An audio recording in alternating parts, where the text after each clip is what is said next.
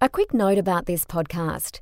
Information is provided for educational purposes only and is not intended to include or constitute financial product advice. You should obtain independent advice from an Australian Financial Services licensee before making any investment decisions. Please refer to ASX's full disclaimer with respect to this podcast on the section of the ASX website titled The Ideas Exchange by ASX. Welcome to the December edition of ASX's Market Activity Podcast. My name is Jacinta King, and joining us today once again is Rob Nash, who is stepping in for Graham O'Brien. Welcome back, Rob. Thanks, Jacinta. It was great to join Graham last month and again to be back here again with you today. Jacinta, just before we kick off, just want to clear up any truth to the rumour. Is there the reason why Graham isn't here today? Is it because he wants to get his Christmas shopping done nice and early?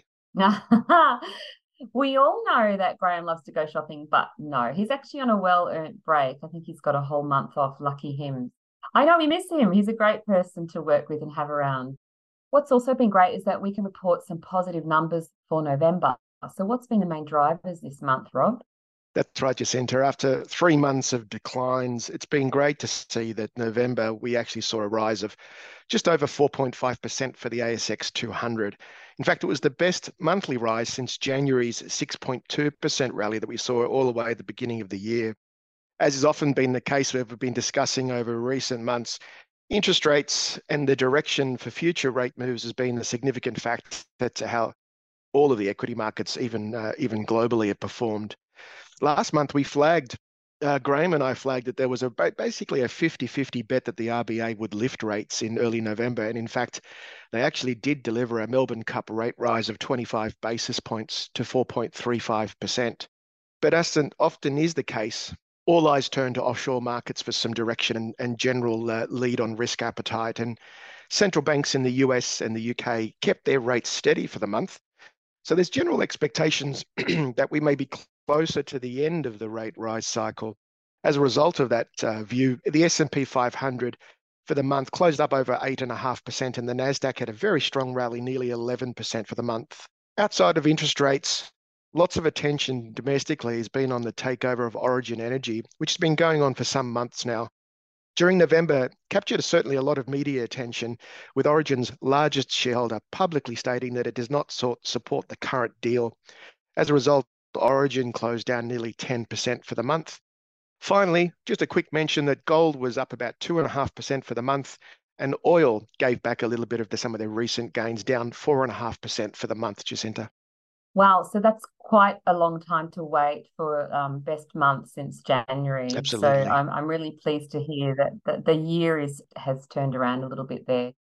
So how about the sectors, Rob? How did they perform in November? Couple of big moves again, just for the month for November. Leading the pack were the A-REITs and healthcare, both up about 11% for the month. Technology sector closely followed suit with a rise of 8.4% for the month.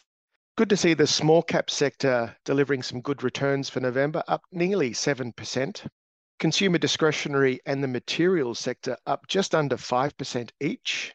Bringing up the rear, though, was the energy sector, as we talked about before, with the oil price down about nearly 4.5% for the month. Not surprisingly, we saw the energy sector down just over 7% for the month of November. Thanks, Rob. What about some of the individual stocks? Who were the winners and losers out of our top 300 companies?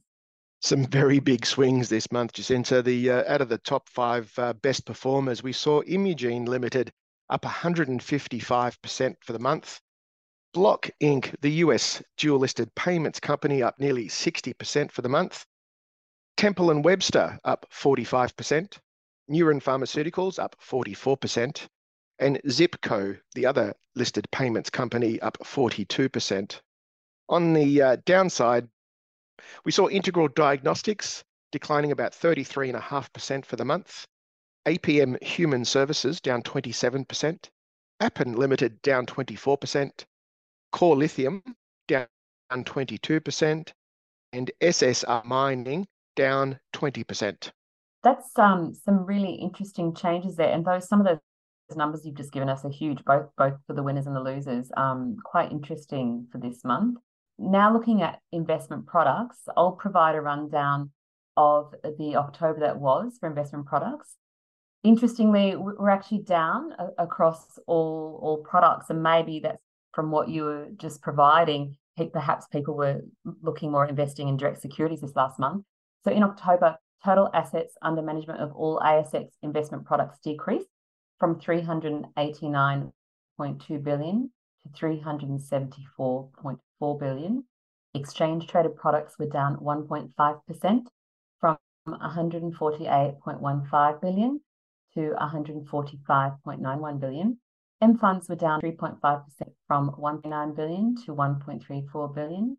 LICs and LITs were down 4% from 49.07 billion to 47.1 billion.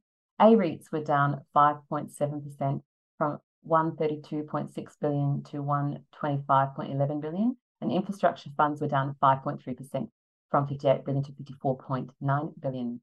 Just to reiterate, that was for October.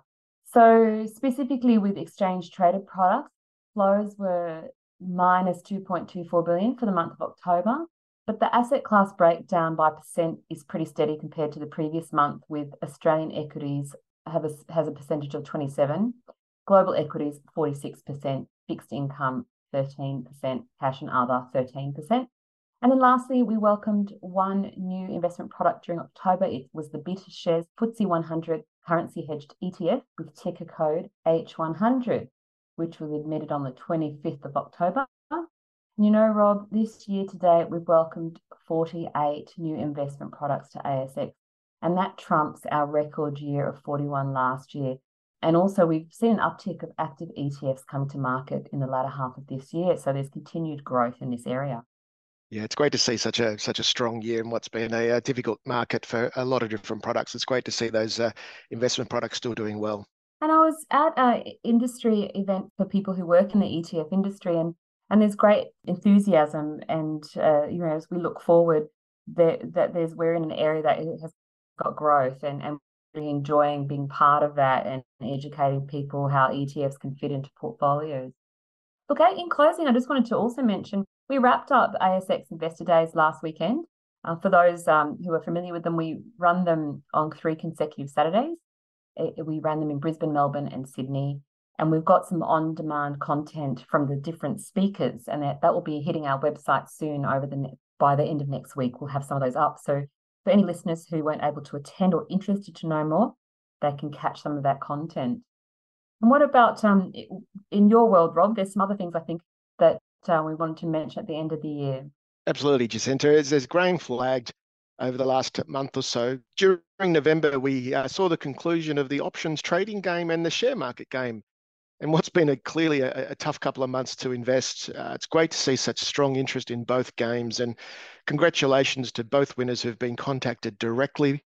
And if anyone has interest or wants to learn more about those 2 games, we will be kicking those off in early 2024. So please keep an eye out for some future announcements about those 2 games in the new year. That's our update for November. On behalf of Rob and myself, season's greetings, and we wish you all the best with your investments through December. Are you keen to learn more? Why not visit the ASX blog, asx.com.au/blog, for a wide range of articles, videos and insights from ASX experts, listed companies and investment professionals.